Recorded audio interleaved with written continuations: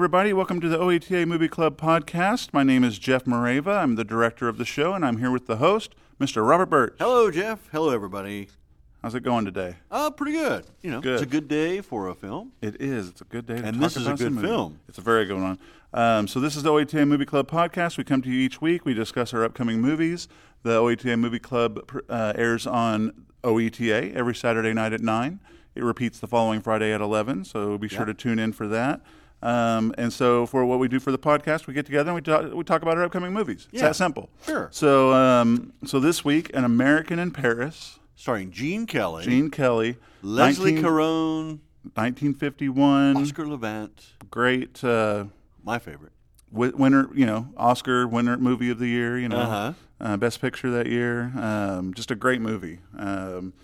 Just one that hopefully we, can talk about forever and ever. This was Gene Kelly's favorite. I said earlier as it was Gene Kelly's favorite musical. Yeah. I should have said it's Gene Kelly's favorite of his musicals, right? I mean, maybe he was a West Side Story fan. Maybe he liked Sound of Music. You never know. You never know. I think he's a little partial to this one. Right. Vincent Minnelli was hired to direct this. Liza Minnelli's Yep.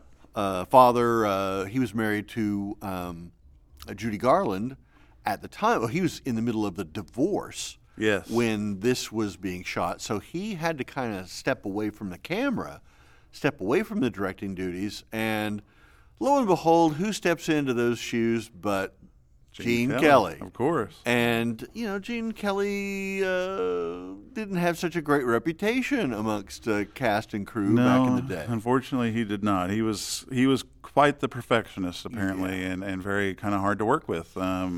But made Debbie Reynolds cry. He made Debbie Reynolds cry. That's man. But one of those. You see the final product, and you're like, man, it's good. Yeah. It's really good. Well, yeah, but those people were tortured. I was like, hopefully it was worth doing it. A day and a half of dancing this one little part, and you didn't get it right under the hot lights and everything. He was so involved in this film, though, even from the very start. Yeah. I mean, there was another actress that they had thought about for the female lead in this, and he had been to Paris and seen the ballet there, and there was a dancer that he thought was great, and he wanted to audition her for the role. It was Leslie Caron. Yeah. She didn't speak any English, not a word of English. Oh, man. Her mother's American, but apparently didn't, she didn't pick up any of the language from her mother. Right. I'm sure her mother lived in Paris and was speaking yeah. French, right? Yeah. So, he flew to Paris to screen test her. She had never seen a Gene Kelly film, had no idea who this guy was. Right. And was not all that impressed, I guess. Right. But she got the role. This was her. I mean, she was an unknown. She was a dancer. And she became a big star after this. Yeah. I mean, she learned to speak English fairly quickly, and they have people on set, of course, with lessons. But she stars in Gigi after this with Louis Jourdan and Maurice Chevalier, and is one of my favorite films too. I can't get over some of the dance sequences in this. I mean. And she's a part of them, but I mean, the 17-minute dance sequence at the end is incredible. I mean, it's just that would have been a huge undertaking, right? That's crazy. It cost $500,000. $500,000, and it took a month just for that one 17-minute scene. Yeah, a month crazy. of shooting. And what's crazy is it's almost all dance. I mean, there are no words spoken during the last 20 and a half minutes of this film. Right. No dialogue whatsoever. And that's just unheard of. I know. Yeah. And then they're singing. They're singing. Course, right? Yeah, right. So the plot has moved along through dance and through the lyrics. Right. But there's no spoken word. No actual dialogue. Yeah. Yeah. So Gene Kelly was pretty adamant about shooting this in Paris. Right. He But very much wanted He wanted to do it in to Paris. basically bring Paris to an audience. Right. You know, that you would feel like you experienced being in this beautiful, beautiful city that he loved so much. Right. But nope, they didn't get to go to Paris. Right. They built 44 sets. Louis Mayer did 44 not want sets. to send everybody to Paris. Nope, would have cost too much money. That's what he said. Apparently, there are 2 shots in this Uh-huh. film, though, In Paris. that are actual shots of Paris. Right. I don't know what they are, but there's 2 shots. I think so it's when just you're probably watching the scenery. movie, be sure you and know. look for those and sure let to- us know That's right. where they are, because we didn't see them either. The Oscar Levant, the dream sequence, is, I didn't know this, is a tribute to Buster Keaton. Yeah. In the opening sequence of The Playhouse from 1921, Keaton played every role. The Right. conductor, the stagehand, every member of the orchestra, the actors, each member of the audience, everything. And so the dream sequence is a tribute to that. Right. I had no idea. He was a big fan of Yeah. Buster Keaton's, and I'm a big fan of Oscar Levant. You know, Yeah. he was one of the main, like a frequent and favorite guest on the Jack Parr show. Oh, okay. And you know, he's just that dry wit, the guy that you'd love to invite to your cocktail party. Right. You know, if you have these highbrow cocktail parties, like I do, of course. Of course. Yeah, he's just a real dry wit, and he would sit down at the piano and just entertain. You know, it was just sort of magic. It was, Yeah. but it's more of a Manhattan Upper West Side or Upper East Side sort of crowd that he Right. favored. But he was good friends with George Gershwin, which is why he signed on to this, right? Right. And the Gershwins were heavily involved in the development of this film. Yeah. The whole idea for this came when the producer went to see a concert at the Hollywood Bowl, which was a retrospective of Gershwin's jazz. And he thought, what if we did a film and we combined 2 things that he loved very much, were the Gershwin and French or Impressionist painting. And so, you know, the end sequence in the big ballet dance has several different Impressionist painters used as the theme for those sequences in that dance. Yeah. So you've got Manet and Toulouse-Lautrec, and like there's a sequence of Van Gogh, who's not French. I gotta just Right. point out he's Dutch, but you know. yeah, he's in there, and you know, it's just a surreal but yet a beautiful sequence. Yeah. And I kind of wonder, would you have gotten that if you weren't on a soundstage? If you had actually shot in Paris, That's true. would you have gotten the kind of art that we enjoy now with this film? Yeah, probably not. Probably not. I didn't know that in 1951 movie musicals were not necessarily what the movie houses were wanting to back. Right. And Gene Kelly, in order to persuade the MGM executives to back a dance film again, he screened the 1948 movie The Red Shoes for them. Uh-huh. I've never seen that. Nor have I. I We'll have to put that on. I was like, I started reading this and I was like, The Red Shoes, 19. Now I want to go see it. I've seen The Red Balloon. I've seen The Red Balloon. I've seen that. But no, I thought that was interesting. The Red Shoes from 1948. That's a movie that's completely Yeah. I've never even heard of or anything. The Man with the One Red Shoe with Tom Hanks. Right. I'm sorry. But yeah, so I thought, well, now I'm going to have to go watch another movie, The Red Shoes from 1948, to see like how are the dance numbers We'll in see that? if we Like can if get it, that one if for it, next year. I mean, if it persuaded the MGM executives to back this movie, Right. must be pretty good. It must have really impressed them, Yeah. because they're going to spend So, $500,000 on this in 1951 Right. dollars, right? Another fact about Gene Kelly in this movie was he was literally double the age of his co-star, Leslie Kroon. He was 38, she was 19. Wow. Yeah, and she's like love scenes, and Right. and there's the other actor, the not Oscar Levant, but gosh, I can't remember, but he's like 2 years younger than Kelly. Oh, Jorge, what is his name? Henri. Gutierrez or something like that. Yeah, that Jorge he's Gutierrez. 2 years younger than Gene Kelly, but he's playing a much older role, so they just put a little gray in his hair and called Yep. it good. Yeah. You know, Oh, yeah. Yeah. Gene Kelly was not easy to work with, though. No, Oscar Levant said that he was disliked by the cast and crew because of his snide remarks and his condescending attitude. Condescending is And apparently he was, like you said, a very, very big perfectionist. yeah. At the cost of, of too much of a cost, you know what I mean? Right. Just like, But he was as hard on himself, True. and drove himself as hard as he did everybody else. True. And I didn't know that Fred Astaire was actually thought of for this role briefly before Gene Kelly.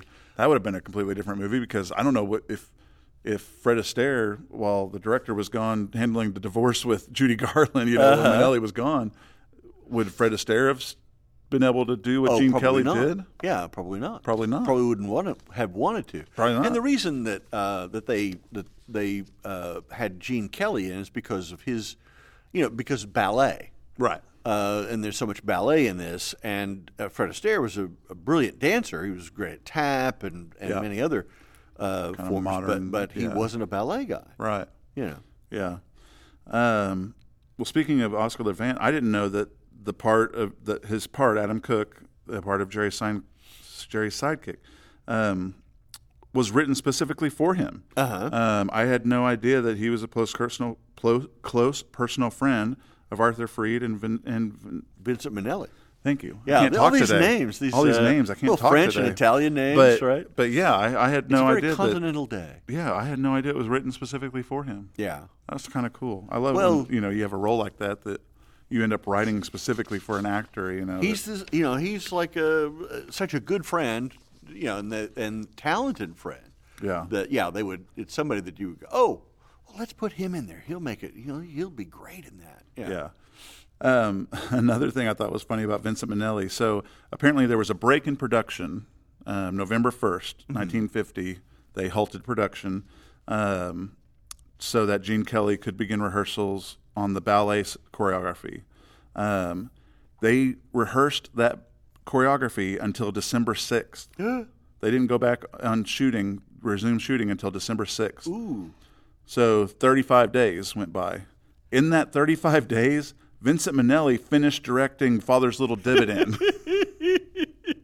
Isn't that crazy? Yeah. You're like, Yeah. you need to take a break, Gene Kelly? Well, Okay. I'll go direct another movie, I guess. I'll go direct. back. I'll get back. with Wow. Well, he couldn't do his directing on this film, but he could go ahead and do another one, you. Right. right? So it couldn't have been that difficult to direct Father's Little Dividend. Which, there's another little bit in here that kind of connects that, right? So Father's Little Dividend is like the sequel to Father of the Bride. Right. Right? They used the same costumes, the very same costumes on Leslie Caron in American in Paris. Oh, cool. As Elizabeth Taylor wore in Father of the Bride. So, they're trying to save money Of course, again, yeah. right? But, exactly the same Exactly costumes. the same. All of the costumes from Wow. that. I don't know. I don't know why they would, but other than just to save money, of course. Yeah. I that would have to be it. Yeah, And that it would fit. I mean, it's close. You can take it in here or there, but Right. that Elizabeth Taylor's costumes would fit Leslie Caron. Right. Yeah. Okay. Yeah. This is also Speechless. Jeff is I'm speechless. No, this is also the first film to win the Best Picture at the Academy's musical or comedy Yeah. at the Golden Globe Awards. Really? Yeah. Huh. First Best Picture Golden Globe Awards. I don't know. I guess the Golden wonder if Globes it's Awards been since then. started in 1951, I guess. Yeah. Yeah. So I had no well, idea. you don't get a lot of this, Yeah. I know. But I just thought that was an interesting fact that they were the first Best Picture Golden Globe. Yeah. But yeah, doesn't say when the Golden Globe started, so it must have been that year. But, Yeah, that's but, always kind of like really the Golden Globes? Okay, sure. I know. They still do that? I don't know. I was about to ask. Do they still do that? Another great thing. So this was a really funny deal I read. I thought this was funny.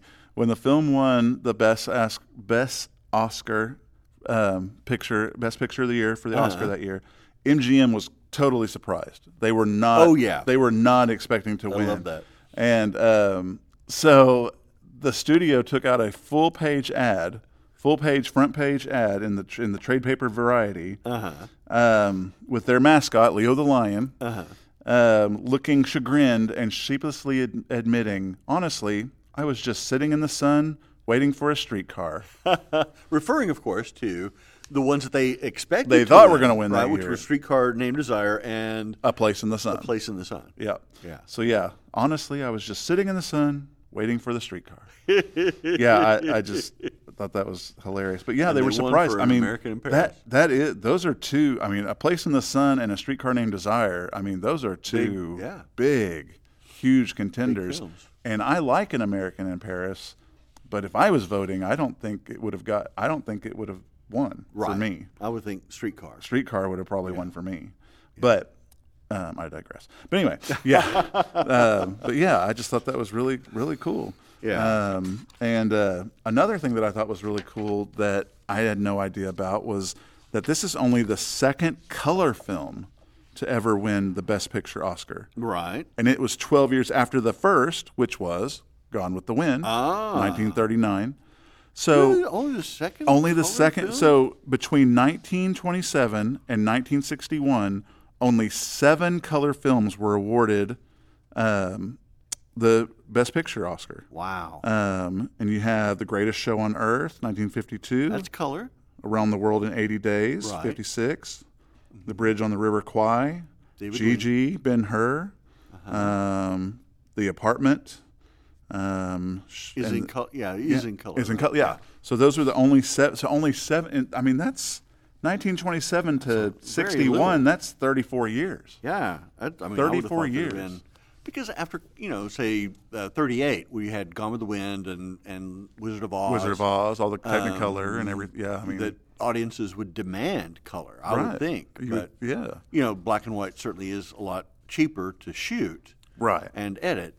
The film stock is much cheaper Right. for the studio. So Oh, yeah. that's why they stayed with that. And I'm sure that's why we had black and white TV as long as we did. It's because it's just cheaper to the equipment's much cheaper.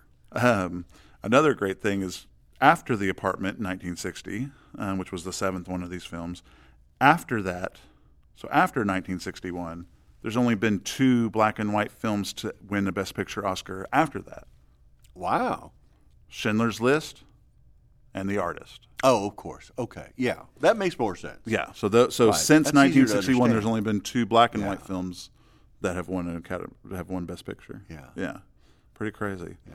But yeah, I just was surprised by that. Only 7 color films in the first 34 years of the Oscars were only 7 of them were in color. Yeah, and afterwards, I mean, we've played The Artist not too long Right? ago. Yeah, like yeah. We earlier just had this it. year. Yeah. But I doubt that we'll probably play Schindler's List anytime soon. But Yeah. just for Yeah. Well, and I mean, God, that'd be an expensive movie. That'd be our entire yearly budget. But that is a great movie. it is. That is a heavy movie, but that is a Absolutely. great movie. Another stat for this movie that I thought was really cool. This is the only Best Picture Oscar winner to also win Best Original Screenplay in the history of the Academy Awards. Wow. The only one to win Best Picture and Best Original Screenplay, according to this. Okay. I believe it. It's on the internet. There would have been a lot more than that. I would have thought. I Because thought you have so a good too. script, you have a good Exactly. film. That's why I was like. That's why I thought that spec was stat was so interesting. I was like, really? That's interesting. So, but anyway, we could tell stats all day long. All day long. All day we long. won't bore you with all those No, numbers because and we are. details. And the reason we won't bore you is because we're out of time. So I want to say thank you guys for listening and tuning in each week. Please join us again next week. Next week, we've got a great movie. We've got Black Stallion. Coming up December 17th. Mickey Rooney. Terry Garr. Ooh, I like her. Yeah. She's good. She's good. So we got another great movie coming up next week. I do want to give a shout out this week for our American in Paris movie. We have a celebrity photo from Joe Van Hook of the New Christie Minstrels. Oh, yeah. Which is a great story. So a few months ago, we showed A Mighty Wind, which is a great movie, kind of a parody of those folk, PBS folk, folk pledge shows. Concerts and stuff. And so he sent in a photo and said, hey, I saw that you guys showed this movie, and they were kind of joking about, I was the manager for the New Christie Minstrels for 13 years or whatever. Here's a group photo of them. So we've got a great photo of the New Christie Minstrels, so tune in for that. He said he didn't see the correlation between... I do. I do. I mean, that's a direct correlation. Yeah, I see it. I see it. But, I mean... It's that whole mentality of like the Lawrence Welk thing that they did on Saturday Night Live. Like I know some people that just could not understand the parody in that. I'm like, it's just meant to be funny. Yeah. Just laugh at it, guys. Kristen Wiig with the weird hands. Yeah. But as the editor of Welk, I enjoy a good laugh at the expense of Welk. Sure. So we have a sense of humor here. Exactly, of course. But anyway, Welk shout out. We got a Welk. Hey, we got Welk in there. All right. So we've done our job for the day. All right. Well, tune in, please, every Saturday at 9. We repeat Friday nights at 11. Tune in this week, like I said, American in Paris. Next week, Black Stallion. And then we'll come to you each week, and we'll talk about these movies, and we'll keep it up. We're having a great time doing it, so I hope you're having a good time listening to it. So, So until next time, take care. Bye-bye. Make sure to like and subscribe to the podcast. You can preview all upcoming OETA Movie Club films at oeta.tv/movie club. And please, send your celebrity photos to P.O. Box 14190, Oklahoma City, Oklahoma 73113, or you can email them to us at oeta.tv/movie club. And of course, tune in every Saturday night at 9 and on Fridays at 11. We'll see you on the couch every weekend for a great movie and fresh popcorn.